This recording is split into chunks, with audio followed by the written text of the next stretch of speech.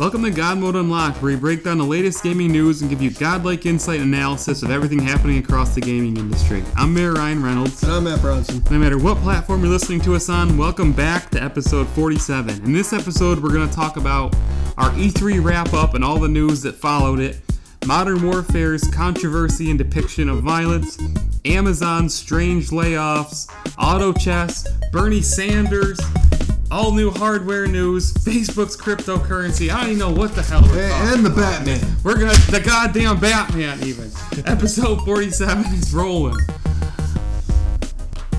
And what about the birds?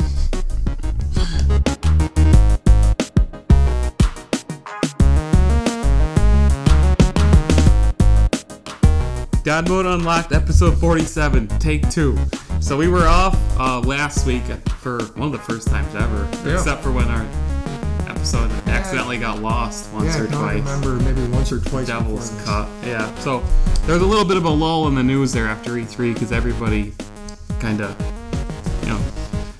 shot their whole magazine there. So now we're back. We've got some good stuff to talk about. So speaking of E3, which was our last episode, I just want to go over some of this stuff and get your thoughts.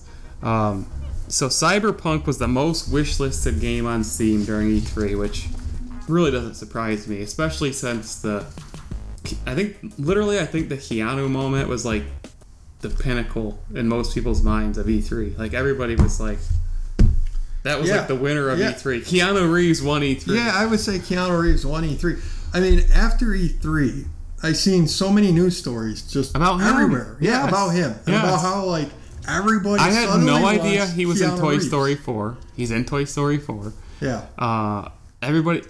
I even saw, like, the politics websites because he poses with his hand off of women. Did you see this? Yeah. They're picking him up. Yeah. And, like, everybody is all over Keanu Reeves. Marvel's casting him. And they haven't even chose the role. They just know they want him. Yeah, exactly. And it's like... And every time I see him on these television shows, it's the footage from the Microsoft guy. Yeah. And it obviously worked. I mean, there's something magical about Keanu Reeves right now. Apparently Those so. John Wick movies have just, done wonders for his career. Yeah. It's funny because it seems like he may be remembered for those now more than The Matrix, which you never would have guessed. That's what I thought, too, because when he came out on stage, I saw, like in the comments, the live reaction, people were like, John Wick, John Wick. Nobody said Neo. Nobody said Neo. And obviously, we're of a certain... Because we're older. Yeah, we're of a certain age where I was like, okay, here's Neo. And if you're even older than us, you probably Bill remember... and Ted. Yeah. Well, they're making a third one of that. Yeah, I can't imagine. And they're also making a new Ghostbusters, too. So. Yeah, I saw that. With what's left of the original cast. Yeah. Well, isn't the guy who played... What's his name? I feel like he's still alive, but he hasn't signed on. I think all the living ones. Who was the name of the Ghostbuster that came on like halfway through the first movie? Remember they signed him late? Yeah. I feel like the actor's name's Ernie something. Yeah. I think he's not returning either. Yeah, which kind of surprises me. Yeah. I know nothing about the guy, I guess, but... No, he must be returning, right? Because I thought there was 3 of them. And then obviously Egon... Well, it's Bill Murray, it's Dan Aykroyd, and it's, what's her face? The girl. Oh, that's right. I can't remember. Maybe that's the 3. I feel horrible for not being able to remember the actress's name because she's a very famous actress. The guy that played Egon, and he directed the movie. He's dead, obviously. Yeah. So anyway, Cyberpunk seemingly won E3 in a lot of ways. They got a lot of wish lists out of it. They had the best moment, according to most people. Pokemon Sword and Shield got the most dislikes of any trailer put on YouTube during E3. What do you make of that? What's funny is I remember in the last episode you said, I can't remember what I said. I said something and I honestly meant it. You said this looked like Pokemon was always meant to be. I really meant whatever the hell I said in the last episode. And you said, oh, you're just trying to be a contrarian. You're always trying to be a contrarian. I came away from E3 with sort of the opposite opinion on these 2 games of what's written here. Yeah. Like, my excitement for Pokemon actually went up.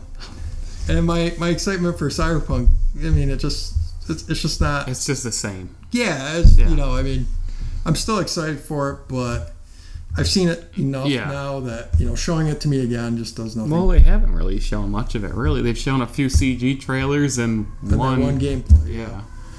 But, I mean, I get the idea of what Yeah, you know what it is. It's Yeah. Not as exciting. It didn't excite me. Yeah. So, so once again, I'm just sort of in the other camp. There's this game, I think it's called Temtem. This game, literally, I saw it. It's a Pokemon MMO. It's a Pokemon clone MMO. This looks like everything that Pokemon Sword and Shield should be. Nintendo should be ashamed, honestly. When you put these two games side by side, you see one developer that's stuck in 1989, and then I see this game, which I'm going to buy and try and maybe talk about. What was it called? Temtem? It's like Temtem or Tum Tum or Tam Tam or something like that. But it looks like Pokemon Sword and Shield, but it's got full online MMO and it's not Pokemon, obviously. Here's the funny thing.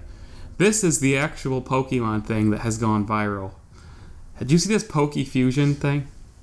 Yes. Which everybody's loving it. It's just a website apparently that merges. It was a big website, yeah. Apparently it's been out for years. Yeah, I seem to recall it a little bit, years and years. And it got viral all of a sudden. Yeah, but now it's back, and everyone's excited. You have to wonder why Nintendo didn't just come up with something like that to make new Pokemon. Do you remember there was I guess there used to be a whole bunch of fan-made Pokemon games for a while that you could play on the internet. Yeah. Do you remember any of those? No. I played one of them, and as Nintendo will do, they were all shut down. Yeah. But it was really incredible, just how in depth. And then, I'm talking years and years and years. I'm like 15 years ago at least. I really feel that Game Freak, Pokemon, they have no excuses at this point. They're dog food. They're terrible. I will say this. The one real downside to them is, the reason they have to shut these things down is the passion people have. Well, not that. Put into it. I just mean the way Sword and Shield looks. It looks like and I'm gonna get back to that point. It's that the passion that these other projects have make their project look bad. Yeah. Because that Pokemon game I was playing online 15 years ago was probably by 3 high school kids. Yeah. But it was already more advanced than the actual games that you could play on your Nintendo consoles. So it's funny that you say that because I was just reading. I think it was Halo 3 or Halo Reach. Some fans, some small, a fan group, made either Halo Reach. I think it's Halo Reach for PC, and you could play it online. And I heard it was great. Yeah. And it was online for I think a year or so, and it had 10,000 players online at all times. So it was doing really good. So Microsoft got it shut down, which, like you said, as companies do. But what Microsoft and 343 did is they turned around and said, "We need you to shut down your game. We're hiring you," and they hired them. And that I think is a much better move because then you're integrating those fans who are playing that game and say well, sorry guys, you can't play it for a while, but good news is and things like that. I don't know, Japanese companies, I just never hear stories like that. It's their product, and that's about everything's so feudal. I feel over there. It's still very it's something that's always sort of puzzled me is they got really advanced for a period of time. And then all of a sudden they're okay, well, their business mindset is much different though. Yeah, I mean they got really advanced, which meant they had to give up a lot of stuff, and then it seems like after the 80s, they just sort of were oh, well, we're going to go back to how we used to do things. Yeah. And they don't seem to really progress that much I think just the old guard has been in charge over there first. I mean, when you think of Nintendo, and for real, Nintendo's made so many strides the last 5 years. It's incredible. But when you think, it's still the same group of people. You still got Miyamoto. Iwata passed away, but you still got, what's his name, from HAL Labs, Sakurai. The same people that created the NES are still in charge at Nintendo. And that's to their credit in a lot of ways, but it also probably holds them back in a lot of ways because it's literally the same. What's their new president's name? They deliberately went out. I mean, I gotta give them some props. They they deliberately went out and got an outsider. Yeah, like a young guy. Yeah. Like they're like, okay, Different vision. we need to move in a new direction. We need new blood. So they deliberately went with a younger guy. Yeah. Just for that reason. Yeah. I think that was a good move. So other E3 things. 2 games that I talked about last episode from the Devolver Conference, Carrion and Fall Guys. Carrion was that game where you play as the evolving monster, 2D side scroller. Fall Guys is that battle royale, which isn't really a battle royale, but you're running from the environment basically, and it looks like a crazy like Ninja Warrior course. Yeah. Those games got so many awards, best of E3, both of them. So shout out to Devolver once again for, like, seriously, they don't pick up bad games. They seem not to miss. Yeah, I mean, there's some real smart guys over there. Yeah, for real. There's a website that really know what they're doing. Literally a decade. Nintendojo. Yep. Shout out to Nintendojo. I used to read that website every day. But something else that came out of E3, and I wanted to get your take on this, because you and I think back to like middle school. You and I were always very much into like history and World War II. Just the stories from World War II and war games. We were both into the Call of Duty games, the campaigns before Call of Duty was like really a thing. Like those Call of Duty 1 and Call of Duty 2. The World War II, that's all the games were. Yeah. So Call of Duty has been known to dabble in, I don't know what you want to call it, questionable decisions, like let's say the no Russian level where you play as a terrorist shooting up. That's obviously the first level that comes to everyone's mind. I think they've had a couple other things out there, but nothing nearly as close to that. No. Well, Modern Warfare, the new game, is said to make no Russian look like child's play, and that there's just a lot of the controversy has come, and I've actually heard a lot of veterans like speaking out against it, because what I'm hearing from people is that Call of Duty is kind of trying to make war simultaneously look cool, brutal and violent and badass. I've heard some veterans taking serious issues with that, like, well, you can make the cool video game, or you could make the brutal, realistic depiction of war. But I've even heard a lot of veterans, and I get both sides, I guess, saying that you can't make a video. Don't quit trying to say that you're making a realistic war game. There's no such thing. It's an insult to all of us to say that you are doing such. I don't know. What do you think about the whole thing? I mean, I get what they're saying. For sure. This is something that I've always thought about a little bit, especially with all these, these shooters that are going for more and more realistic, or even like the ones that were in the 1940s. Like a lot of them glorify, and romanticize what happened. War, and, I always wondered when, as a society, we would be like, okay, well, do we really want to do that? Yeah. Do we really want to, show? And this level looks exactly like, we're looking at some of the Modern Warfare. And Modern Warfare. This is Modern Warfare 4. This is the old one. Yeah. This one looks exactly like a level in Rainbow Six Siege. This is the original Call of Duty Modern Warfare. Wow, this looks so much like one of the maps in Siege. But I always just wondered when we as a society would start to think like, well, should we really be romanticizing this stuff? And that goes for movies too. There's tons of movies that romanticize. Well, that's the thing, is I think movies do it to a far worse degree, because a lot of the violence, to me, the depictions of violence in movies are still much more impactful, I think, than anything I've ever seen in a video game, personally. Yeah. Some people may feel different because, in a game you're in control and, but, like, when I see certain things in movies, and I'm by no means prude to violence, like, I'm not like, oh, God, this is, but when I see certain things in movies, like, I will literally, like, cringe and be like, you know what I mean? Like, but I've never done that in a game, because I know it's a game, and it doesn't, but...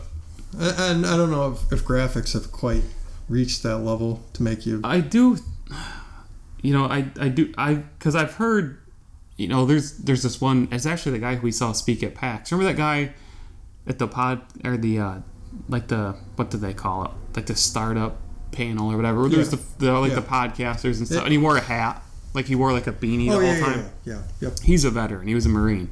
He looks like he would be too. Yeah, and he's spoken out like nonstop about this. Like, there's different branches of the military that are using games to recruit, and he's like, that is totally wrong. Like, you should not be doing that because you're pulling in people that are playing video games and you're telling them like, oh, come join the military, and it's not.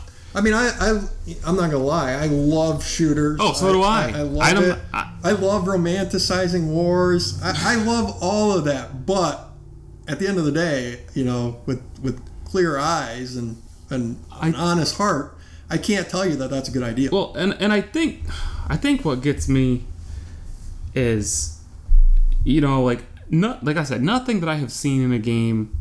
No Russian was one of the only levels that I ever played in a game, and I truly felt kind of like bad about. Yeah. Like, I don't know if I should be. Not like I can't handle it, but like, I think the question that I ask is, why are we doing this? Well, like I just wonder. They're literally just trying to get attention, and it's like, was this really necessary? You know what I mean? What year was that? We were still in high school. Yeah, I mean, that was like right after 9/11, too. It was no later than 2005. Yeah. 2004, 2005. I mean, it was so close to 9/11, and obviously, terrorism and people being killed by terrorists was, everything to the country at that point. So I don't know if they'll ever really be able to make another level that shocks people. Well, they're saying that this game does. That they've seen stuff from it, and that it's like truly like surpassing. But I don't know. I think the environment of the country, like the climate towards terrorism. Like nothing that we're watching right now, like it's fine. It's a first person shooter. I think the things that when I play something like No Russian, and I don't know what Modern Warfare has in store, but they say it's worse. Like you literally, I don't even know if I want to say it on the podcast, but then again, part of me wonders if violence involving children. Let me put it that way. Oh yeah, that's not good. And like that, when I hear stuff like that, I think of like as a developer, like why did you have to do this? And they're gonna say like they want to show the brutal realism of war, because let's face it, there's child soldiers and stuff. It's real. Yeah. But at the same time, it's like you said, do you want to glorify this? Yeah. Like, do you want it to be like badass? Mm-hmm. Like it's not. Yeah, I don't know. Like I'm of two minds, and this is gonna really. No, I am too. Get a little bit off topic here because I just read a story today about there was a cop that was shot and killed, and as he lay dying, someone pulled out their phone and live streamed on Facebook, and obviously half the people are saying, at least half, maybe more, are saying like, you shouldn't have done that. That's like the worst thing you could possibly do. I think it is, and to me that's way too far. But that guy's got a family. I know, but to me, maybe people need to see the reality of the situation. Like this is what guns get you. Like this is what we have in this country. Yeah. Because like you've never seen someone shot and laying dying in front of you. I've never seen it. Yeah. Thank God. But maybe if we see it, we'll more people will be like, oh well, I don't want this in my country. Yeah. Let's move to change this. Yeah. So I don't know. To me, it sort of was like, should we bury the truth, or maybe having games show you some horrific stuff will sort of kick you into a more honest position. Well, and I think that's the question is, when you play it, do you feel badass or do you feel horrible? And when you play it, I guarantee there'll be people who give both answers, and that's what, like, it has to be like a perfect depiction to drive a message home of anti-violence, because it's just a really thin line. It's really thin. That was the other because I said I was of two minds, and that was my other mind. Is like some people are going to do this and they're going to enjoy it, right, and then that's obviously an issue. So I don't know. It's a psychological. There's no right answer. Yeah, it's just. I get all sides of it. Violence that has never offended me. I'm of the opinion also that video games are an art form, so I don't want them censored. But I can say, when I play something, I feel like this was too much, and I feel like the developer was literally just pushing the envelope in a way that just got them attention. Yeah. That's not what I want. I don't want people putting, atrocities in their games just for sales. And that's kind of how I feel like what it is. But does Call of Duty really need to do that to? You know what I mean? This is Call of Duty. I mean, we were talking about how like no one really gets excited for Call of Duty games anymore. But it was It was more profitable than Avengers last year. I know, but no one gets. I don't know. No one's actually excited. Well, who's excited to play? It's sort of like Madden. A campaign it's with sort of like violence Madden. towards I don't really buy anyone is excited for the new Madden. Well, who gets? I just think you buy it because you like Madden, but you're not excited. No. And that's sort of the vibe I got from Call of Duty the last few years. They're definitely you bought it just because they're definitely trying to get people excited for it, but I don't know. I just feel like they've probably, and I haven't seen it, so I can't condemn it, but I feel like they've probably done it in a way that was just unnecessary, and that bothers me. And that's what they're going for. So. Right, that's exactly what they're going for. I don't know. To get people talking, to get people like you and I talking, to get other people listening. On the one hand, freedom of expression. Right, it is an art. I don't deny their right. So even if I don't like it, I don't deny their right to do it. Yeah. Right. I do believe it's an art form, but I do, reserve my right to then critique it and say I think this was done like in poor taste. Yeah. Okay, so let's move on to the next topic. Probably all happier topics from there on out. Well, not quite. Well, it's still probably more a little bit happy. happier than this one, but. So Amazon Game Studios, the one company that we've had Google jump in, we've had Apple jump in, a lot of new contenders coming. Epic Game Store, a lot of new people jumping into the foray here and the console wars, so to speak.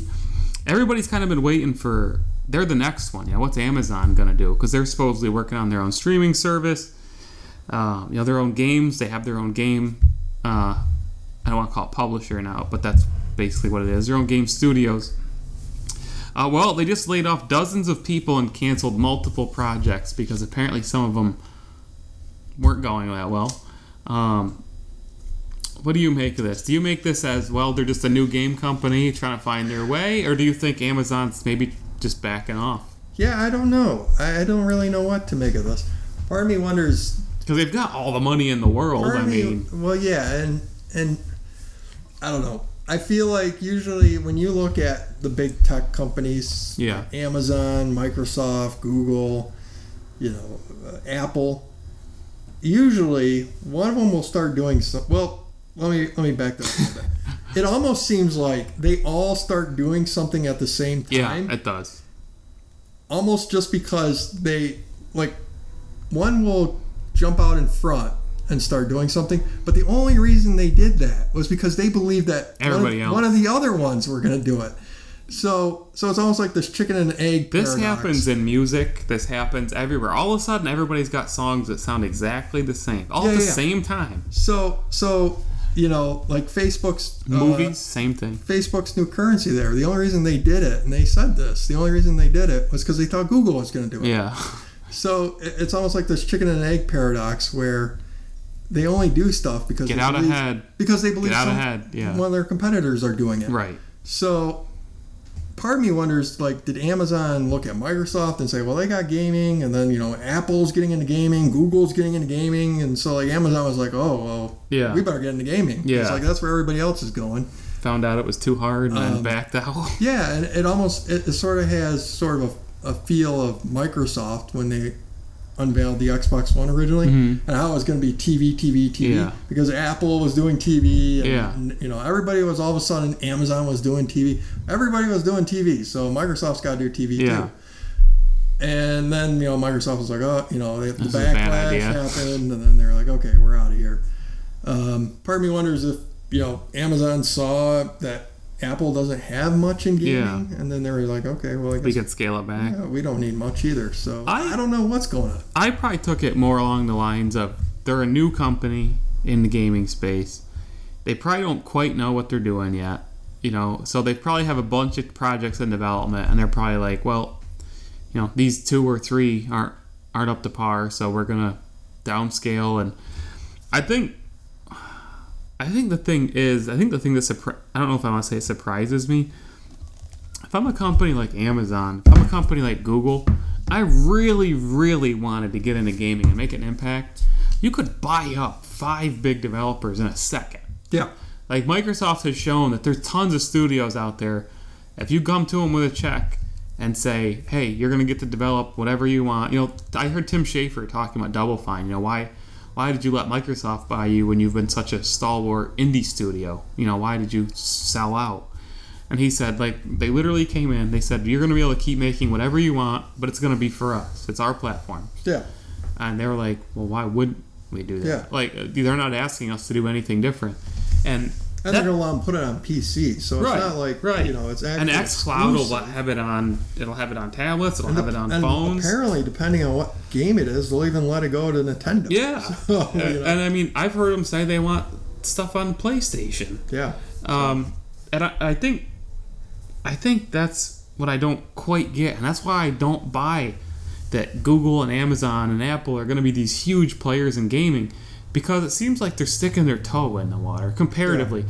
These guys are giants of companies, and they're like, oh yeah, we're making 2 games, and it's like, well, why wouldn't you just buy up a bunch? Not even the developers, pay whoever to make an exclusive Assassin's Creed. I don't know. I'm just saying, these are companies that if they were really serious could just write whatever check they want. Yeah, exactly. And they're not doing it. So it makes me wonder, what is their vision? I feel like their vision is much more limited. I'll say this. I'm a little surprised from Amazon, because unlike Google, where Google is well documented, where they bail out all the time. They just seem to throw everything against the wall and just see if something sticks. Yeah, and literally. They don't care, if 9 out of 10 projects fail. Yeah, and we've got the money. And Stadia almost has that written all over it. Yeah. Where it's going to fail, and they're going to pull the plug, and that'll be that. Yeah. And walk away. The technology will continue to go forward and evolve. Streaming games is here to stay. But Amazon, they're not usually like that. No. Usually how Amazon works is Jeff Bezos gets his eye on something and says, I want that. Pedal to the metal. And they just throw everything at it until they have that. Yeah. And that's kind of weird. That's why I do think that this was probably just, they're a new company. They said that we've got 5 games in development. These 2 or 3 aren't working out. We're going to scale back, and we're going to continue with these 2, and we're going to start 2 new ones instead of spending money on these failed ones. Yeah, there's a book called it's a Jeff Bezos biography, The Everything Store. If you ever want something to read, an interesting read, that is a good book. Yeah. Just a slight aside there. Because that guy, when he gets his eye on something, he doesn't stop until he has. Well, how much? So, that's what I'm saying is there's unlimited resources with these companies, and that's why I wonder. Google and Apple's plans so far that they have shown me has really shown me that they're really just sticking their toe in the water and seeing how much success they can get before they jump in. And I think that doing that, unless they get real lucky with a big hit game that's only exclusive on their platform, I don't think it's going to be all that major. But just one final thought. It's just so bizarre because what games have they made? And they have Amazon? Yeah, they've got that MMO. It's called New World, I think. I think we were watching that just a second ago. I think so. It's like a medieval style. Is that out though? It's in alpha or something. I don't ever see games actually releasing. No, ever. No, I don't think they've fully released one yet. And they bought that studio, Double Helix. Oh yeah, I remember that. Which was the studio that made Killer Instinct, the remake. Oh yeah, that's right. One. Yeah. And so, they're a great studio, and I wish Microsoft had bought them. I bet you they regret that one. Yeah, I bet they do a little bit too, because I think, and a lot of people think, Killer Instinct's the best. There's no reason to not go forward with that franchise. Yeah. It was really one of the only bright spots. Yeah, on the platform. Especially the first year. So, yeah. You had that, and you had Titanfall, and that was it. That first year, that was really all they had. Really, for the entire generation, there was that. Titanfall and what was that Insomniac game? Sunset Overdrive. Yeah. Well, they've had a lot of other, and the Forza. Cuphead, Yeah. Ori, Forza. They've had some. Yeah, that's true. But as far as AAA, Not Halo 5, that's for sure. Yeah. No, actually, I actually didn't like Halo 5. I thought there was bright spots in the multiplayer. I thought the campaign was atrocious. Yeah. Atrocious. Worst Halo campaign bar none. Breakout was pretty Breakout was great. Yeah. I hope that carries over to Halo Infinite. Yeah. I did have some fun with that, like PvP. I think it was Warzone. I didn't love it, but I had some fun with it. Yeah. The hybrid mode there. So I don't know. So I'm excited to talk about this. You know how I feel like for the last 20 episodes we've been saying, well, what the hell is auto chess? Like, what is all the big deal about it?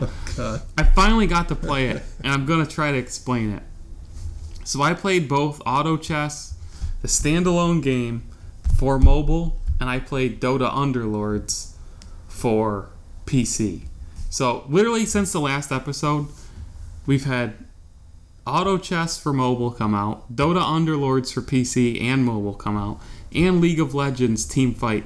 Talk about doing something all at the same time. There are now 3 competing big auto chess games like that have popped up in the last month. Okay? I'm gonna have to look into this. So this is how it works. I'm gonna try to explain that.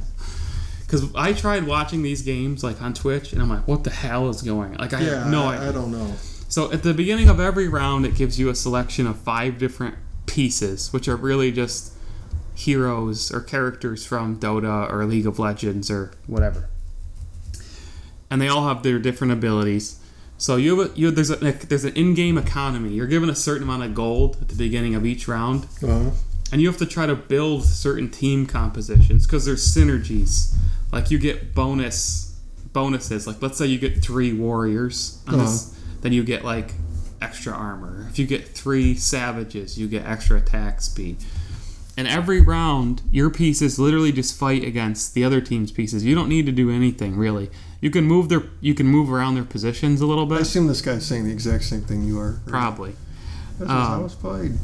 But that's I think describing it doesn't quite do it any justice, because the more and more you play it, you realize it has like literally incredible depth. All the different compositions that you can build, the economy, like you get gold at the beginning of each round, and you can collect interest on it by saving it. So is this the next big thing? I think it's already here. It's already here. I checked the Team Fight Tactics Twitch one night, which is League of Legends version. Yeah. Had like 100,000 viewers. It had exploded. There's gonna be a competitive scene for it. I guarantee. There's gonna be all these other knockoffs coming in the next year. It's the next big. And what I really liked about it is that for like the past year, I've been playing almost nothing but super high octane first person shooters. Yeah. I played other shooters. So it's a different speed. It kind of let me relax and slow down and like think strategically and experiment with different builds and team compositions, and I really had a lot of fun with it. My only real complaint is each game takes probably 45 minutes or more. So I do think that's a little tough. If you want to play it, you gotta sit down for an hour to play. That's what I like about RTS. One game. Well, right. If you're in the mood for it, then Except an RTS is a little more, probably a little less relaxing because it's happening real time. There's a lot more management. Yeah. And it can get a little frantic. But this, I mean, for real, I if you haven't played any version of Auto Chess yet, I really recommend it, because there's just something. Even when I was losing terribly, I was having a good time, laughing at just how bad I was failing, Yeah. And it was just something new. And I like trying. There's something about things. games, especially the slower ones, where you can really sit back and just appreciate the way you're being destroyed. Yeah, see, that's the thing. Like I would watch some people that were so good, and I just watched myself get demolished. And I was yeah. My God, that guy, that's incredible. Really, yeah, I mean, that's true for any game, really. I don't know. I remember playing Madden online, just getting absolutely crushed. In a lot of shooters, sometimes it frustrates me. I'm like, that guy, how'd he do that? Okay, that's true. One caveat, shooters, that's never the case. This guy's hacking. Oh, yeah. And, but I really enjoyed it. So Auto Chess already has a battle pass.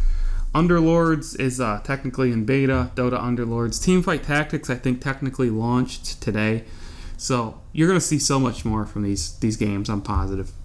So I definitely recommend checking them out. Come watch some of my streams. I've been playing it on stream some. I can help teach a little bit, and you'll get to see my failures and learn fears not to do.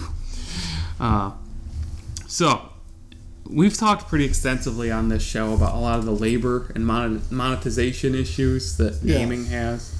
The crunch, the infamous crunch, and the whole loot box controversy. And we've talked about how really, love them or hate them, it's one of the few options that developers have to monetize their games that we know of now. I mean, you got the upfront sales, you've got loot boxes, paid, just straight up paid skins or whatever, and then subscriptions. Well, Bernie Sanders has publicly pushed now, and in a pretty prominent way, like just literally about the gaming industry. Like, he made a whole point that the gaming industry needs to unionize because of all the labor issues they're having and 80-hour work weeks and so on and so forth. And the millionaire class and the billionaire class. You were a huge Bernie fan in 2016. Gave him some money. So I don't know. This is the first time I've seen a major. I think the thing was most intriguing to me. I don't really care. I shouldn't say I don't care. I don't have an opinion one way or another on the unionization issue. It's just that there is a prominent United States elected official, calling on the gaming industry specifically. This wasn't a blanket call. Well, America needs to unionize. This was the gaming industry. Do you think there's any industry where Bernie Sanders will say no? Well, no to unions? No, but that's what I found interesting, was that he was specifically calling on gaming. He didn't say, well, everybody needs to unionize. He said, there's a problem in this industry that can be solved by the... Well, I mean you can debate that. I'm a little cynical. I mean, I'm feeling the burn still a little bit. But I forgot about that statement. Feeling the burn. I'm a little cynical as he tries to cancel all student debt. Government help. You think about debt. Who and what he's been appealing to, and I don't know. Maybe in a way he's sort of given up. In a way. You think he was targeting younger people? Oh, obviously. I mean, if you think about... Well, do you think it's that, or do you think he legitimately sees it as a major issue? Both. I mean, why can't it be both? It can't be. Speaking as a politician, I'm telling you, it can't be. I mean, why wasn't he... There was just a Volkswagen plant. Yeah. In Tennessee, I believe. And they just had a vote. Are we going to unionize? Yeah. It's a plant that hasn't unionized. And now... all other Volkswagen plants on the planet are unionized. Yeah. So they just had a vote. Are we going to unionize? They voted no. Mm-hmm. Now Bernie Sanders could have been there saying, "Hey, no, you guys should be unionized." Right. But instead, he rather focus on gaming and what demographic. So you think this was just a political move? I mean, everything with a politician has to be a political move, right? Well, no. I think you can legitimately care about something. Oh, no. Oh, well, I think it's obvious. Bernie is a socialist through and through. I mean, he even uses the terms brothers and sisters. Yeah. He is truly a socialist through and through. You know what he also is? A crazy old man. Yeah. He is to the point shouting at the clouds. I was supporting him, as I said, but then I got a little scared of just how socialist he really is. I think that's all. I don't want to get into more of the politics side. No. What I wanted to point out, you made, that's a fair point, but I just wanted to point out that this is one of the first times, aside from which I felt was total crap, this loot box discussion, that they're just trying to make everybody feel like victims, that a major United States politician or elected official has, really drawn attention to the gaming industry. Yeah. So, that for me was worth talking about. Yeah, I mean... you can debate whether it's a good idea or not. I don't care. The last time we ever got any positive political attention, and maybe some people will feel this isn't positive political attention here with Bernie, but the last time we got this kind of attention was Angela Merkel in Germany when she opened... Gamescom. Gamescom, yeah. Yeah. So now... the God mode moments. Take God mode moments. Our rumors section. I don't know if you... I think you theorized this. Now, I think one of my first things when I saw Nintendo's E3 conference was no new Switch, because we've been hearing about this souped up version that's coming, the mini version that's coming, and they didn't announce it. So we were all like, well, where's the new Switch? So the rumor is that Nintendo has moved Switch production out of China to somewhere else in Asia. We don't know where yet. But it's basically been confirmed that there's 3 Switch SKUs that are already being produced there. So it's assumed the standard Switch, we already have it now. Yep. The mini, the handheld only version, and then the whatever you want to call it, the vanilla 4K version or whatever. Oh.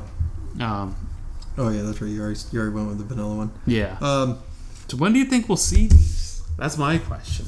Because we basically know they're coming, but when? I think we would have seen them. I think we would have seen them at E3. Had not for the production. Had not for... I mean, this is one of the tangible casualties of the trade war, I think. Yeah. Is that this had to be delayed because they were like, well, they looked around and they were like, well, we're not sure if we can actually sell these or even produce these because, of what's going on. So they probably had to hold off. We have to be the only... I just want to say this. Sorry to interrupt you. We have to be the only podcast that gets into gaming and economic history. Oh, I know. I was just like, oh, God. We're going to be the only one. I mean, politics are just creeping into every I think we're... games. I don't think we're being... not really taking sides. We're just no. picking apart. I mean, it's just analyzing. It is what it is. We're analyzing. It is what it is. I mean, obviously, the real world politics, nowhere's safe. Yeah. And not gaming, that's for sure. So here we are. Yeah, this to me is more of an economic discussion, but it's nice to know that I do hope we get one of them this fall. Yeah, it's nice to know that there's still smoke there. Nintendo wants at least one of them out this fall. I mean, and probably the cheaper one, I would assume. That's what I thought, the mini, and that's why I haven't pulled the trigger on this Switch yet. You sent it to me, and I thought about buying it. There was that deal for $250, and I was like. So now my theory is I want to know when are these show. coming? Maybe. So maybe Gamescom. Gamescom's the month before Tokyo Game Show, so we will see. But I hope they release shortly thereafter because I kind of want to know which version if I'm going to buy a version. Got to get it for that Luigi's Mansion 3. Literally, I only want to play Tetris 99. Get that Guigi. I don't know what that's about. Don't ask. So, another thing we've talked about extensively, that Microsoft was developing 2 versions of the Scarlet, the Lockhart and the Anaconda. The Lockhart was the low-end, cheap version, entry-level. And I know at one point you had texted me and said that, you heard that the Lockhart was really not that much more powerful than the X. Actually, I heard it was less powerful. Could be. 6 versus 4.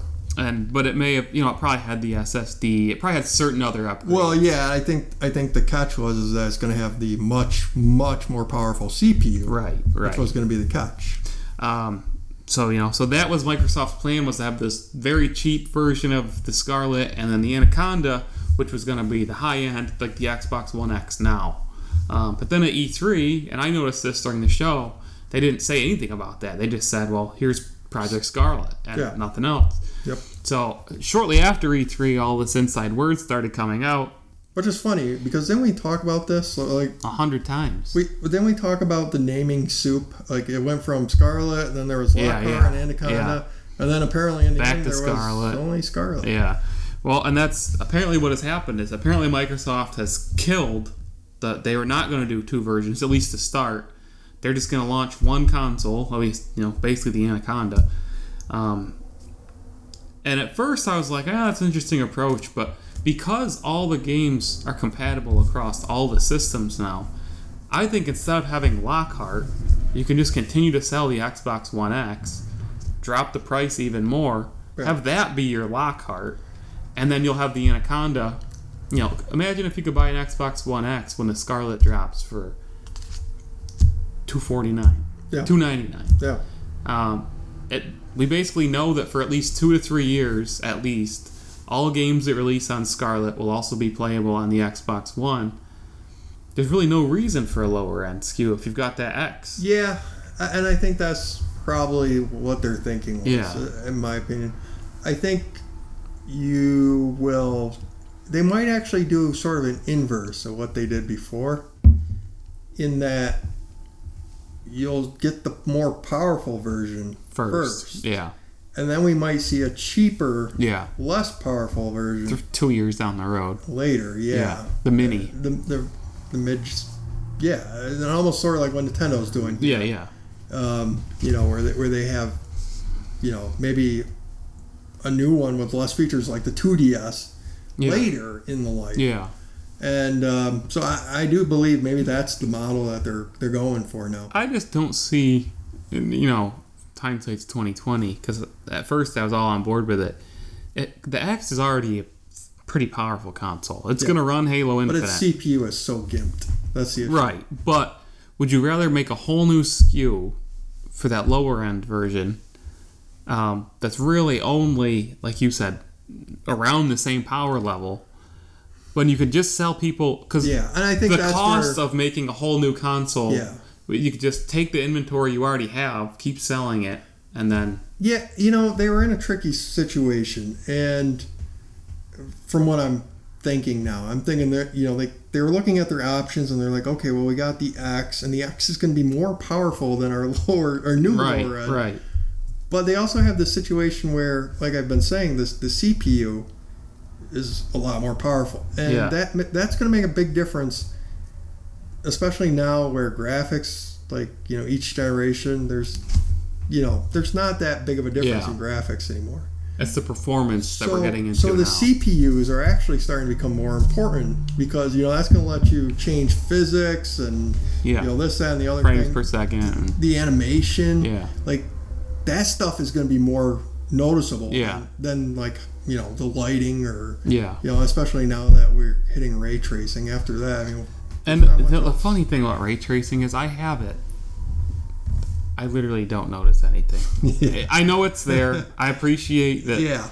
I whatever. Like literally on most of my games, especially the multiplayer ones, I turn lighting off. But I think we've really sort of hit the uncanny valley. That's what I mean. Like, it's not necessary. Games are gonna they're gonna look a little bit better, and maybe over like 20 years we'll be like, okay, the graphics have come a long way. Yeah.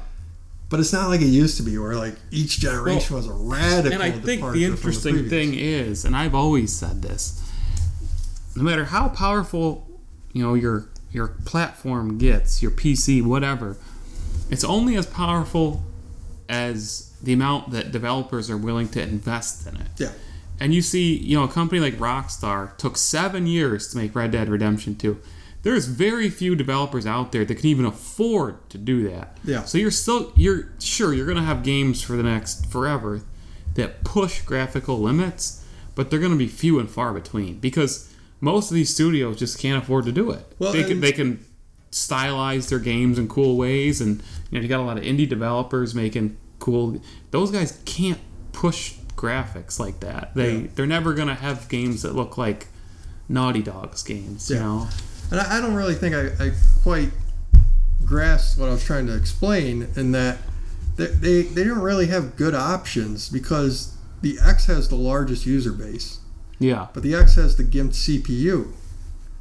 And so, like, what are you going to do? Like, because they had already promised that they're not going to drop, the X. Yeah. So in a way, that's what I mean. The CPU advantage of this new console is sort of negated by that, because you're still going to have to develop for the X CPU. Right. That's what I mean. That's a huge issue. Yeah. And if you're going to have to do that, then the lower tier model really made no sense at that point, because it was going to be less graphically powerful than the X. Yeah. And you're not even going to be able to use the CPU for the next 2 years, because they're still supporting the X, which has the largest user base. So, once you looked at it, it was like, well, the lower tier one doesn't make sense, at least at this point. Right. Not until at least they say, okay, we're not going to make games for the X anymore. At some point, they're going to have to. Only for this CPU. At some point, they're going to have to move on. But they've got 2-3 years before they got to worry about that. And until they're ready to let go of the X and its CPU. And Doesn't make sense. we don't know what will be happening with streaming. Where will we be in 3 years? Game streaming. Where will we be? But I'll say this: I'm really disappointed too at the same time, because I wanted a situation where the high end model could be super high end in a way we've never seen before. And I was really hoping that maybe this would finally be the time where Microsoft like said, okay, we're PC gaming. You know, like, we're going to give you essentially a PC that can live in your living room. A souped up PC. Yeah, and like, you can do whatever you want. You can do whatever you can do on Windows 10, you can do on this Xbox. And that to me is the dream, and that's the thing that only Xbox can really give you. That's true. And I just keep waiting for them to just embrace that. And like, it's weird because they've embraced Steam again. Yeah. They've dropped the UWP, which was really unpopular. So it seems like they've been embracing Windows, PC gaming more and more. PC Game Pass. So please, just give me an Xbox that is a PC. If they go on stage next year and say, okay, here it is, you can play all your Steam games right here on this console. People are going to go crazy. I think this is going to blow minds. There might be licensing issues with that, but I don't know. I don't know either. I mean, obviously they're going to have to share their platform with somebody else, and they don't want to do that. Although, I mean, like, if you sold somebody the game on Steam and then they're playing it on technically a whole different platform, maybe not, because if it's running Windows, the Xbox itself is running Windows. If it then it takes care of itself. I mean, what would be the difference between the PC over here and your Xbox? Know. I don't know either. But I just wish they would just finally embrace that and let that be one of the biggest differentiators between them and everybody else. All right, so that's all of our hardware news for the week, all the rumors. So I don't know how much we want to get into this, but Facebook is launching a cryptocurrency, and Matt and I have talked in private pretty extensively about it. But this thing's backed by who? Like Visa, MasterCard, Spotify, Uber, Lyft. And they said there's more. So there's more. A lot of people are anticipating that this may be the crypto to end all cryptos. That this, and it's funny that because I don't know if it was you who said this or me who said this or both of us. Like, this really almost feels like that movie that's set in the future where like the evil empire starts to seize control of the whole world. That was actually my take too. We've got all these issues with Facebook, the privacy stuff and the there's blatant plagiarism and alternate facts and just so many issues with Facebook and social media really in general. Facebook's just the face of it. And they're just, I think back when you go back and Facebook is literally the guy behind it. He's really antisocial. He stole Facebook. Yeah. He really did. He stole it from other people. Yeah, it's very ironic, actually. He's like the typical movie villain. I was actually just listening to this the other night. Do you know who he stole it from? Yeah, those brothers. The brothers who were like the godfathers of Bitcoin. Yes. And now here he comes once again to steal their thunder. And, it's just... Once I heard that, I was like, oh my God, of course. Of course. It really does all of a sudden feel like we are... The Winklevoss. We are really just pawns in a big game of worldwide chess all of a sudden. It's like... And, it's funny because you and I have talked about, like, as a government, nobody, well, at least our government, barely seems to know anything about this. Yeah. And this is really one of the biggest threats to not only our currency, but the whole way our economy runs. Yes. And, it really feels like some of these, cryptos and privately owned corporations that, distribute these cryptos and stuff, they're starting to, surpass the level of influence that the government had. Yeah. And that should be both... I think there's interesting possibilities, and then there's also major things to fear as well. And I don't want to get into all that, but it's such a weird time to be alive. I mean, right after, it's definitely starting to get very interesting. It is. I mean, we were definitely sort of in a dull time period for a while there, but then all of a sudden, man, it's just it's starting to kick into overdrive. Yeah, it's getting interesting. Where are the flying cars at? They're coming. But Jetsons. Right after the conference was over, that they pulled the wraps off of this. The French government, the German government, the American government, instantly said, okay, we're going to investigate that. Something's going on here. We're going to investigate now we're worried. Hell out of this. Yeah. I mean, one U.S. senator from California even said, you got to stop. You got to stop until we can investigate this. Yeah. Obviously, they're not going to stop. But, obviously, the established governments are feeling very threatened because there is a possibility that if left unchecked, this could replace all the currencies worldwide. Not likely to happen, but if it was left unchecked, there's a possibility it could. And I'll just add one more interesting caveat to all this, and that's I was watching an interview. I can't remember if it was on CNBC or Bloomberg, but they were pointing out that Visa and MasterCard are probably opposed to this because they're probably feeling a little threatened by it. By the government investigating? No, or Libra itself.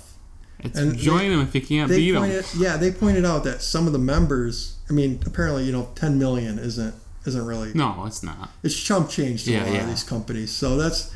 But they're so scared of it that they wanted to make sure they're part of it. Exactly. Because they want to be on the right team. It's not. It's not much, but let's just make sure we're okay with you. Nobody knows what. We don't want to be your enemy. But they want to be on the inside, so they know what's going on. Yeah. And if you looked at their structure, everybody gets one vote. Yeah, yeah. So if it becomes convenient to them, they can start to sabotage it. Yeah. Could be. So could be. I just thought that was kind of interesting, is that some of the members could actually be there to oppose it, to sabotage it. Yeah. And you don't know. So it's very intriguing. It's a bizarre time. Yeah. Like, this could literally be transformational to the whole worldwide economy. Oh, absolutely. And especially to the U.S. dollar. Well, just something that this is nothing like anybody has ever seen in our lifetime. No way. I mean, there are a lot of countries that once they hear about this, they're going to want it. Yeah. They're going to want it because, everybody has cell phones now. Yeah. Even all the poorest countries have cell phones. Yeah. But there's still tons of countries that don't really have a stable currency. Right. And this gives them that. Why did so many people jump onto the euro? Because it was like the currency that was going to be stable, and it was taking over, and that's why. And the euro had, they had, and it's funny because now Brexit is going on, but to join the European Union, you had to demonstrate a certain level of economic stability because they didn't want you to start using the euro and hurt the value of it. Mm-hmm. So when you've got a currency like this, that there's going to be countries that jump on, no doubt. Oh yeah, I mean, it's funny you brought up the euro because I was just watching a documentary the other day on that. Here we go with the gaming economics again. Yeah. Well, I'll wrap this one quick. But they said that you as an American, you can take your dollar to Thailand, to Bangkok, and you can hop in a taxi cab, and you can take a ride in a taxi cab, and then you can hand them your money in dollars, and the guy's going to say, okay, thank you. And he's going to take it. Yeah. And he said, me coming from the Czech Republic, before the euro, when I took that taxi ride, he wasn't going to take my currency. Right. He had no idea what it was. Right. He wasn't taking it. We don't even take... Now that I have the euro, he'll take that. We don't even take... If you take Canadian coins to the bank, they don't want them. In the United States. Yeah. This is the country directly north of us. Yeah, but now obviously Libra will change all of that. Right, you can take it anywhere. You can take it anywhere. So it'll be really interesting. Really interesting. Yeah. And even like you said, it's a freaking Roman reference. Like, oh my God. And there are so many red flags of the evil empire here on this thing. And the really incredible thing is there's a chance that this currency will actually be more stable than any of our currencies because there's no government behind it. They don't really need to inflate it. But who knows? I mean, it's going to be interesting. The other Tech Time topic this week, Amazon is launching a series of 4K HDR-enabled TVs that are only $330 to $450. I believe the 451 is 55 inches. You interested in these at all? Not really. They sound too cheap. Well, that's the whole point. It's a credible company, seemingly really low 4K HDMI prices. I'm trying to keep my finger from the trigger on the $5,000 monitor TVs. But these just sound too cheap. Yeah, I just have But it's Amazon. I have to question what they're... Do you mean for a gaming TV, though? Anything. I mean, for just a TV for the living room for people to watch. Sure. Yeah, fine. Yeah. But for a gaming TV, I'd be very suspicious. By the way, I forgot to put this on their Prime Days coming up in July again. So it usually is in July. It's usually around this. I also didn't put this on here, but the Steam Summer Sale started today, so go check it out. Did they give a date for the Prime Day, or is it still like? It's 2 days in July. I forget. It's like the 17th, 18th. I think that's exactly what it is, or the 16th and 17th. Yeah, that's usually right dead center of July.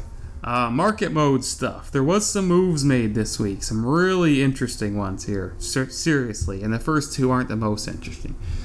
Epic acquired House Party, which is a social video app aimed at teenagers. Fortnite, obviously. Their audience. Teenagers. Twitch bought Bebo, which I have never heard of. But apparently it was like there in the early days of social networks. And it was totally forgotten. But they've been bought up by Twitch now. I don't really know why. The long-lost, forgotten city of Bebo. Speaking of Bebo, with a P on the end, did you see the picture of Spike? His hair? No. It's out there. You can look it up. The new Spike. Netflix? Yes. Oh, God. His hair. Don't look it up now. I'm scared. Look it up later. Be afraid. Here's a really interesting one. So EA has gotten voted like the world's worst company like at least 3 times probably, right? Yeah. Which I've always said was a crock of crap. Yeah. They do plenty of stuff to criticize, but his shirt is even yellow. That's not his costume. That's just his hair. Okay. Let me see what you got. Oh. Is it the real one? Is that it? No. Oh. Somebody made that. It's like a fan photo. Like he took a picture with a fan and his hair is just like all grown out and whatever. So the CEO of Electronic Arts turned down his bonus this year. Instead, it's being divided amongst all the company's employees. And I don't know what that averages out to, like how much they're receiving on average. But what do you... I guess I applaud him. I mean... Yeah. Because, that company has taken such a beating. Their staff morale can't be very good. What is it going to be, like $10 an employee? Well, that's what I mean. I don't know what it averages out to, but it's probably like at least a $20 million bonus. Yeah, that's true. But how many employees do you think they have? Not 20 million. million. Like 50,000, right? I doubt it. No? Most developer teams these days are... EA's. the Madden team consists of 5 people. Okay, but, they make the same game every year. You've got Respawn, which is like less... Respawn's less than 200. BioWare's got to be between 200 and 300. Then they've got their marketing crew. I really overshot. 9,300 employees. Yeah. Even if it was 1 million, it's more than that. Yeah. So, I applaud them. It's a nice gesture. And I really just like $1,000. I really feel like, again, it goes back to that morale. The company's taken such a beating. Yeah. Failed game after failed game and controversy after controversy. This literally was probably like...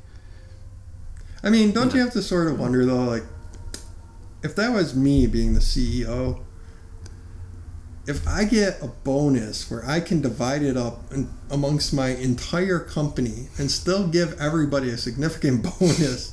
Something wrong. Am I worth that much? Yeah, something wrong. Am I actually worth that much? That's that way in every company, though. I know, but should it be that way? No, I don't know. No. I don't know.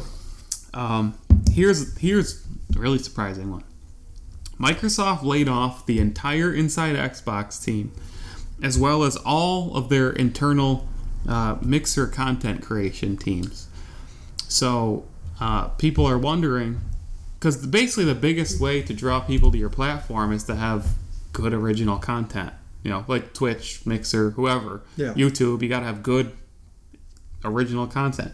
Well, Microsoft just fired all their content creators. And a lot of people are questioning, you know, are they just realizing that Mixer is always going to be a distant, really I don't think fourth, fifth place, or are they going to come back with a better strategy? Yeah, I think it's going to be a reboot, you know, of their strategy. Inside Xbox to me was always sort of a failure. Yeah. Especially compared to Nintendo Directs. Nothing compares to that. They're just, I mean, they were never in the same league, which never made sense because they should be able to be in the same league. Yeah. It's a problem when you can't compete with Nintendo's production. Yeah. And so to me, that was always a failure. So I hope that, you know, part of this is their realization of that failure, and this is like another attempt to fix that. As for the Mixer team, no idea. But I'll say this, that, you know, a lot of people call Bing a failure as compared to Google. But not really, because they could still turn out a pretty good profit from Bing. You don't need to be the number one. That's what I'm wondering. I think Microsoft can make money off Mixer, but I think because there's a lot of people that, you know, I'm into streaming and stuff, and they question, you know, well, where do I stream? Twitch, Mixer, or YouTube? Basically, those are your three big ones. And the thing about Mixer is, well, you might be able to stand out more on Mixer because it's not as overrun with streamers. Yeah. Much less viewership in general, but maybe you can get more, like a bigger piece of the pie, but you have a much lower ceiling. Yeah. But if I'm a Mixer streamer and I hear this, I'm a little scared because you're investing all your time in this platform, and then if you got to move your whole, you know, community over, you're going to lose half of them. It would be horrible. You know, it's kind of funny though, because Mixer to me is so superior to Twitch. The technology's really good. Yeah, I should qualify that with the technology of Mixer is so superior to Twitch. Yeah, it really is. And it always seems like the superior format never seems to win. Yeah, it's just so bizarre. You know, like Betamax lost to VHS, even though Betamax was probably the superior. You know, same thing with HD, DVD, and Blu-ray, though some people might argue Blu-ray was better. I don't know. It's just kind of weird. We're really dating ourselves there. I know. We're bringing up Betamax. HD, DVD, and the Betamax will rise again. So yeah, I don't know. Interesting times for Mixer. I'm definitely got my eye on that one. If they come back with a new strategy, I'll be very interested to hear it as a streamer. Yeah. Now we got tons of funny business this week. This first one, I thought of you instantly. It's scary. So we all know Shenmue 3, it took, almost 20 years to get this game made, right? And we've talked about how, does anybody even really want this anymore? It's gone from a dream to a nightmare. Does anybody really want this anymore? Yeah. Everybody begged for it for years. Yeah. And now everybody's like, I don't know. Yu Suzuki, the series creator, a legend at Sega, came out and said that literally this third game only gets us 40% through the main character's story. Does he really think that we're going to make 9 Shenmue games? Well, here's my question. 7, 8, I mean... I remember back in the day, way back... What is the story of Shenmue even about? Yeah, I don't even know at this point. Driving forklifts, that's all I remember. Well, yeah, and his girlfriend gets kidnapped by like a guy with a... Yakuza or with something. With a dragon on his back. Yeah, pretty much. Most generic storyline of all time. No, it really was. But groundbreaking for its time. But I remember back in the day, he said this is going to be a 3-part epic. Yeah. So sounds like George R. R. Martin. I'm just wondering, did Sega tell him it was going to be a 3-part epic, or did he believe it was a 3-part epic, and now that's changed? We're up to 9. Because how are we only 40% through? Yeah. On what should have been the conclusion? This is literally George R. R. Martin. Game of Thrones is supposed to be 3 books. Now we're up to 7. And the other thing, and he says it might be 8. The other thing is that I'm pretty sure most people investing were like, yeah, this is the finale, the final game. I'm investing in. And now here he is. Oh, I want to see this conclusion. You're not even halfway I want to through. cap the trilogy. I don't think anyone's gonna. You gotta play this. We should live stream this game. Yeah. We honestly should. Believe me, I'm gonna. We should do it. We should live stream it the day it comes out. I have no choice. This is my destiny. Even though I think it looks horrible. It does. I mean, it looks Let's bad. be honest. It looks does. bad. Mr. Rossetti from Animal Crossing has been retired from the new game, and I can't quite figure out They why. took his job. They literally like leaned into it, the meme, and said that he's holding like an unemployed sign, and like I don't know why though. Like why is he gone? I don't know. They removed the feature or something. I think it's because you probably can't reset the game because of like online saves and that's stuff. true. So he That's doesn't true. has a point anymore. That's cool though that they sort of leaned into it and were like, hand him the unemployed sign. You know, I remember. They gotta give You him a remember part how of the long game, I played that game on GameCube? Oh yeah, For like at least it was a year. Incredible. And I remember Chris came over to my house, and I was legit. He kept resetting my game to piss me off, and I was so furious. Like Mr. Rossetti would pop up and talk for 10 minutes every time. Oh man, because I really felt like I never wanted to cheat this game. You know, I bought into it so much, and then Chris literally just kept resetting it. God, frustrated me. A man in Japan got arrested for smuggling Wario-shaped Molly. Why Wario? No idea. No idea. Is that something in that culture? I don't know. Why Wario? I mean, it seems like people would want more if it was Mario, but... Oh, I think Wario, the fact that it's drugs. When are we going to get WarioWare? For mobile. Yeah. Well, Or no, Switch. for either or. Yeah. Time for some Godspeed stories. There's a new Nier project being worked on. Square has confirmed that. Not really surprising to anybody. We don't know if Platinum's involved. Niantic, the developers of Pokemon Go, their Harry Potter game is out. I have not heard hardly anything about this. Yeah, I heard it didn't go so well. Overwatch's new hero is mostly going to be a dual-wielding Talon tank. You heard it here first. Wait. What is a Talon tank? It's part of the lore. It's just a faction in the lore. Oh, okay. A tank is, Yeah. Yeah. Okay, I see. There's rumors that Apex is getting a second new legend during Season 2. So not just one new legend, but two new legends. His name's Crypto. Check him on YouTube. He leaked out if you want to hear more. Of course, Crypto. Yes. All fits this podcast perfectly. Absolutely. Have you seen this Valfaris game? It's like a heavy metal Contra-looking game. The music's all heavy metal. It looks good. Is it sort of like Cadence of Hyrule? No. Just the soundtrack's heavy metal. It looks a lot like Contra. And there's a demo out on Steam now, so check it out. It's called Valfaris. I'm going to play it.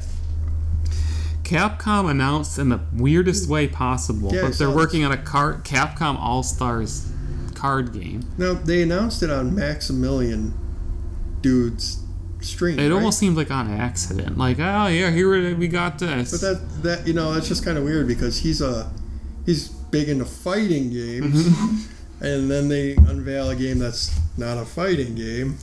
Wasn't like hyped. It wasn't announced. It's just like, here we go. We got this thing, and that's it. Are you excited? Please be excited. No, but card games are huge. They can be. I know. I'm kind of surprised we don't have like Marvel or DC or. Well, I told you I ended up writing an article about card games. Yeah, Magic, right?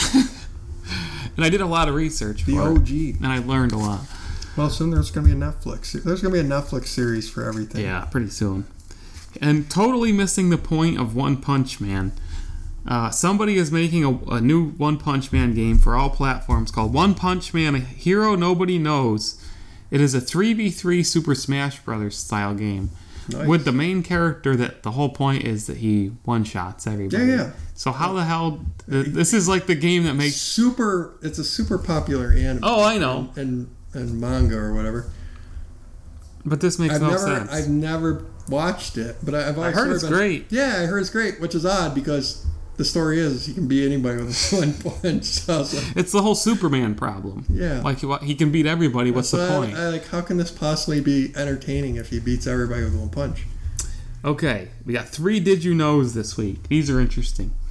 Rod Ferguson, who's in charge of Gears of War for Microsoft, and before that, he was at Epic in charge of the whole studio. So he left Epic, and he came out and said that he literally, before he left Epic, he tried his damnedest to cancel Fortnite because he's my hero.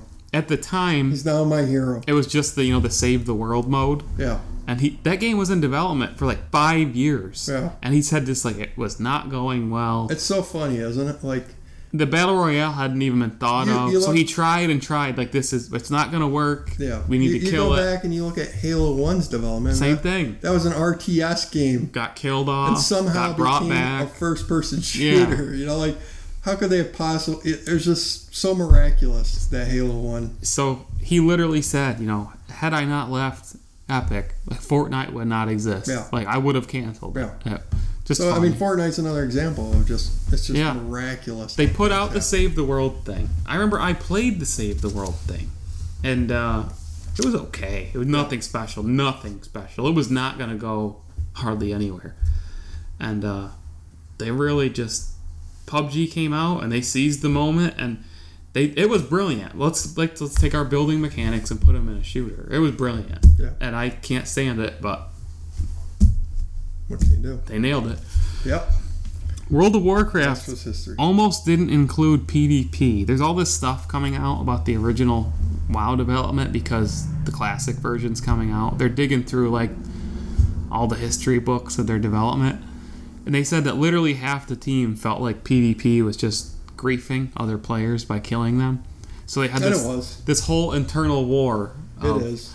Well, you can feel that way, or but I mean, come on, there was always that guy that would run by and just sure, but there's also a competitive element to it. Just interesting to think that stuff like that, like PvP, almost wasn't a thing. And then here we go. Did you know Super Mario Battle Royale is a thing? Of course I played it. Of course I won. Did you see this? No. Yes and no. I'm so glad that you brought up Nintendo killing things. I saw it exist, but so it's the first. It spawns you and 74 other. It's the original Mario, playable in a browser. So the NES game. It spawns 74 of you in, and literally whoever makes it through the next 4 levels first wins. And it's a different level. It's not just the beginning of the game. You know, it'll spawn you in the 4th world. It'll spawn you in the 2nd world, the 1st world. And it was pretty epic. It was pretty fun. Just totally different. You're playing the original Mario with 74 other people. And you're trying to race the other people, and you know, it was a good time. There's a video on YouTube that says, I made Super Mario Bros. Into a battle royale. Yeah. That's him. Is that him? Yeah. This madman. And like literally 3 days after it came out, Nintendo killed it. Oh. So he's had to remove all the art. You can still play it. Absolutely savage. It's totally generic art now, though. But it is the same game. It's just the art. Like the same levels. So, we'll all know what the truth was. Yeah. So, wait, how did you kill each other? Why would you have to throw? You can't kill each other except the shells and the Yeah, look at that. like the invisibility or the invincibility star. If you have that, you could just plow through everyone. But see, doesn't this? I mean, getting back to what we were talking about earlier, doesn't this sort of highlight just how sort of like lazy, like some of the developers are? Like, this is like one high school kid, and he makes this. Right. It's incredible. Yeah. And what has Nintendo done? Exactly. But yeah, it's a thing. Go look it up. Except it's not Mario anymore, unfortunately. All right, spotlight time. What do you got? I got iOS 13. I am in the beta. Sucksers. Sucksers. It's life changing. It is. No, really though. I mean, it's actually like a bunch of really boring updates, or what sounds really boring on paper, but when you have it in your real life, huge difference. Much snappier. Do you remember the rant I went on about the Android update after last episode? No. Oh yeah.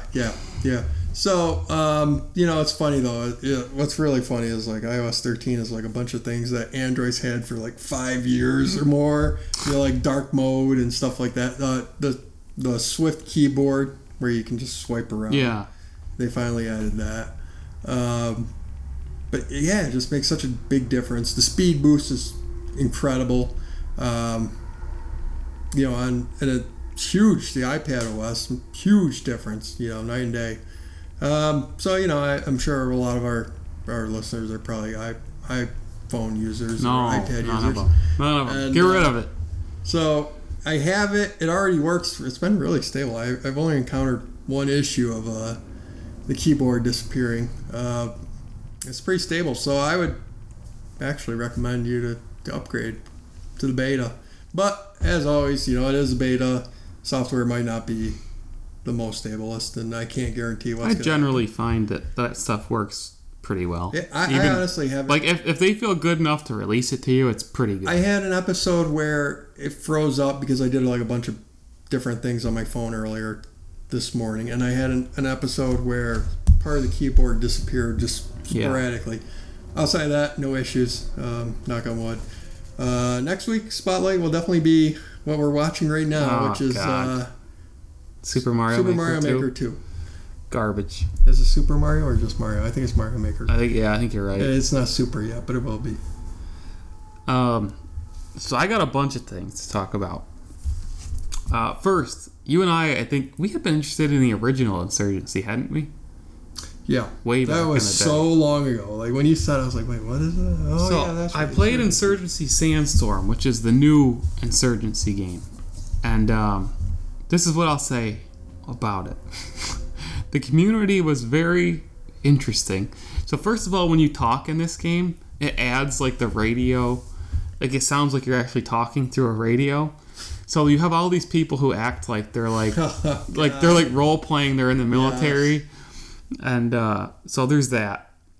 The guns have an ungodly amount of recoil. Look at that. Ungodly. So, like, if you think you're going to fully auto somebody down, like, even though you die in 1 or 2 shots, the closest thing I could compare it to is Rainbow Six Siege, which wasn't my cup of tea.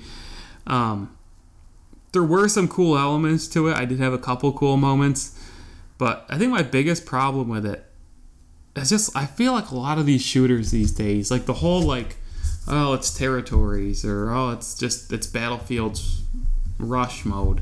Like, they really feel dated to me. Like, I don't know, I'm just sitting there like, I've played this for 20 years, and I think that was my biggest beef with it, is like, there were some cool elements to it, but I think I would have preferred it would just be like almost like AA, like just a single elimination per round type thing. Yeah.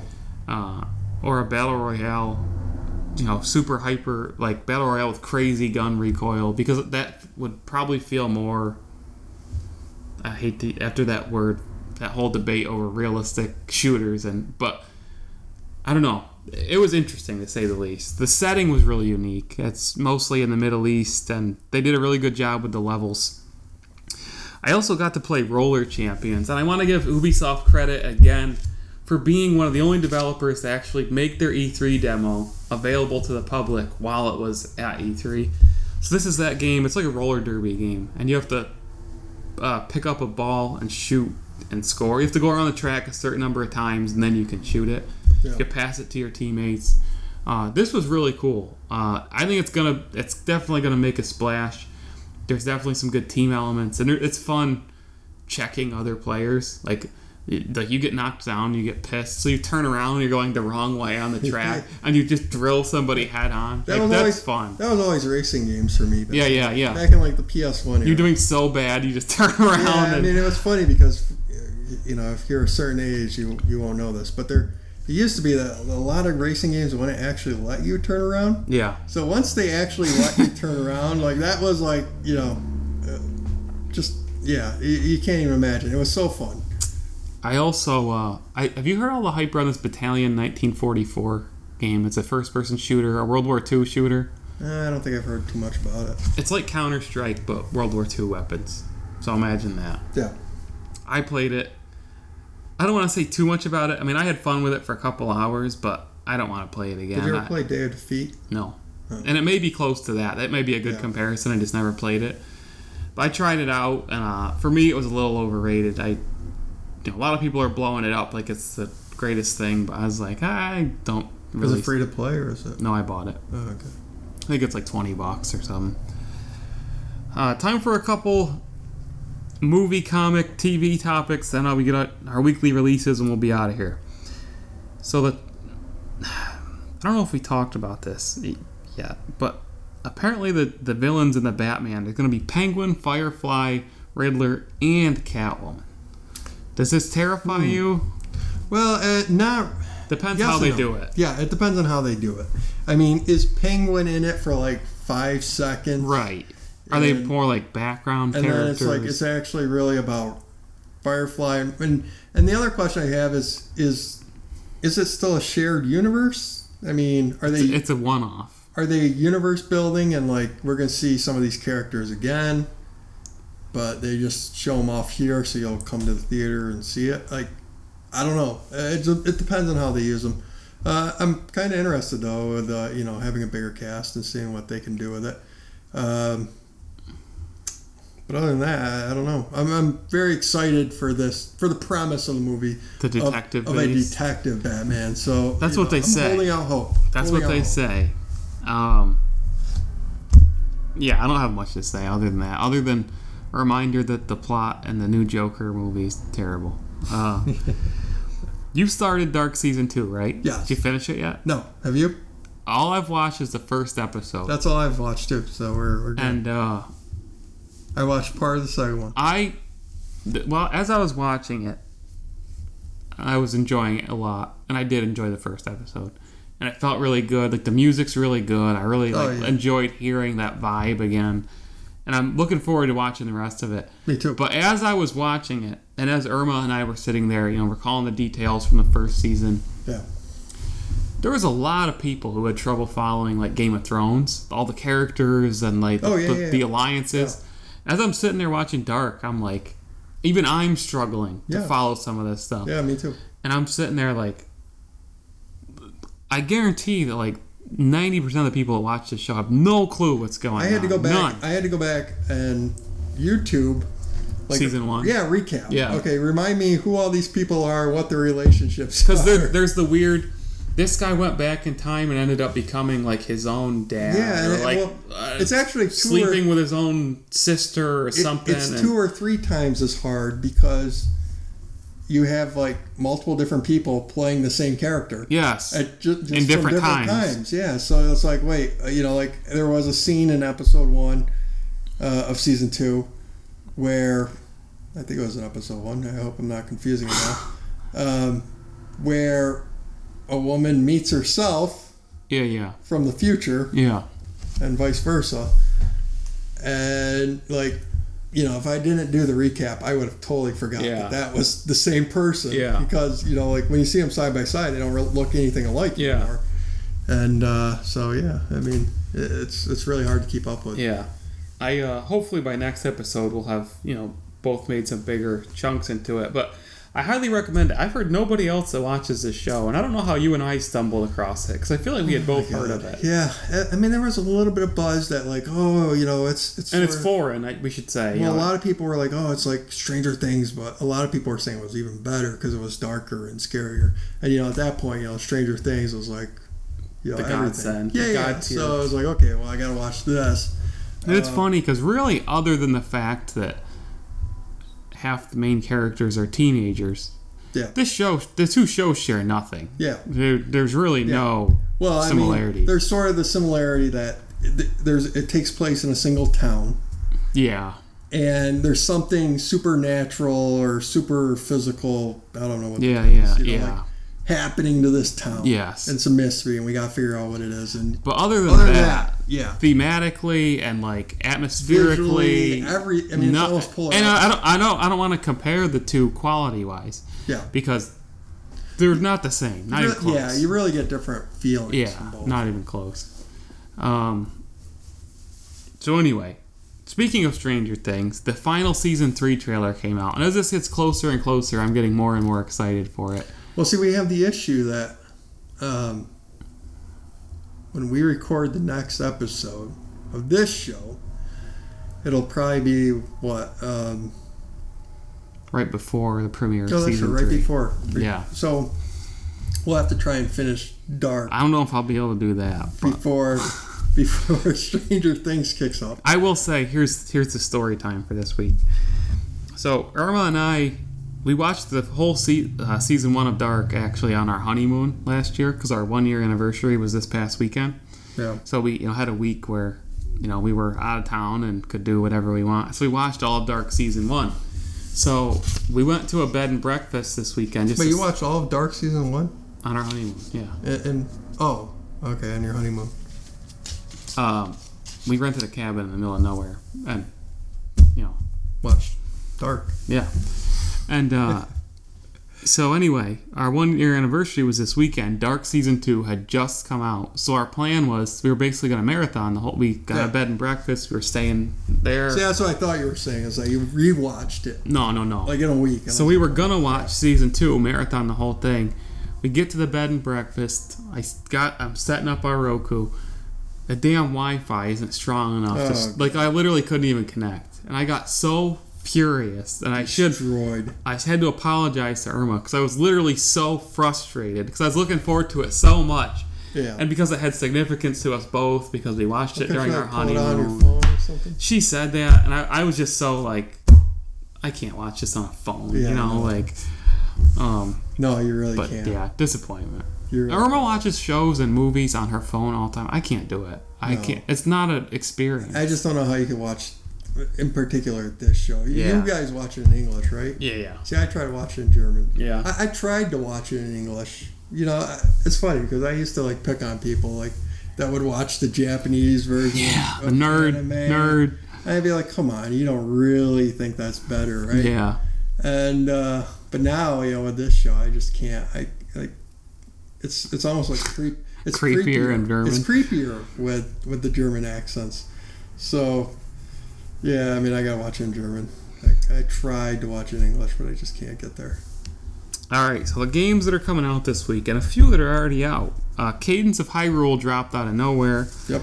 Amid Evil came out, which is not a Devolver game, but a New Blood interactive game. And New Blood seems to be another really interesting new publisher.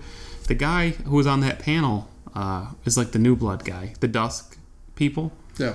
Yeah. They've put out 3 or 4 other games, and they're almost like Devolver. They share a lot of similarities with Devolver. But that's out. Bloodstained comes to Switch. Judgment finally comes to America. Wow. Just wow. Monster Jam Steel Titans Mutant Year Zero comes out on every platform that it's not already out on. Ace Combat 7, new Battlefield 5 DLC, My Child Lebensborn, whatever that is. Sinking City comes out finally. Alright, fine. I want to hear reviews of that. Tour de France 2019, I'm buying this. I'm playing it 24 hours I want to a get day. Sinking City, but doesn't it really have... it's the type of game where you're like, that's going to come to Game Pass. Probably. It just has Game Pass written all over it. How would you play a Tour de France game? I don't know. What do you do? You ride. Maybe. You ride your rider and win the tour. Virtua Racing comes to Switch, and Super Mario Maker 2 comes out, which we'll be talking about. I gotta say, it's a pretty solid week for the middle of summer. Do you remember back when we were young? Nothing. The middle of summer was just a desert. An absolute desert. Now everything wants its own week. Everything wants its own time to breathe. I'm looking over this list. I'm like, wow, this is so cool. We're in the middle of summer. We got a list like this. And I can buy all these games for $1 Libra. Alright, guys, we're back. God Mode Unlocked episode 47 is over. We'll be back next week with 48 back on our regular schedule. And hopefully, we'll be continuing to combine gaming and economics. The only place in America probably doing this. So, God Mode Unlocked episode 47 out. Peace.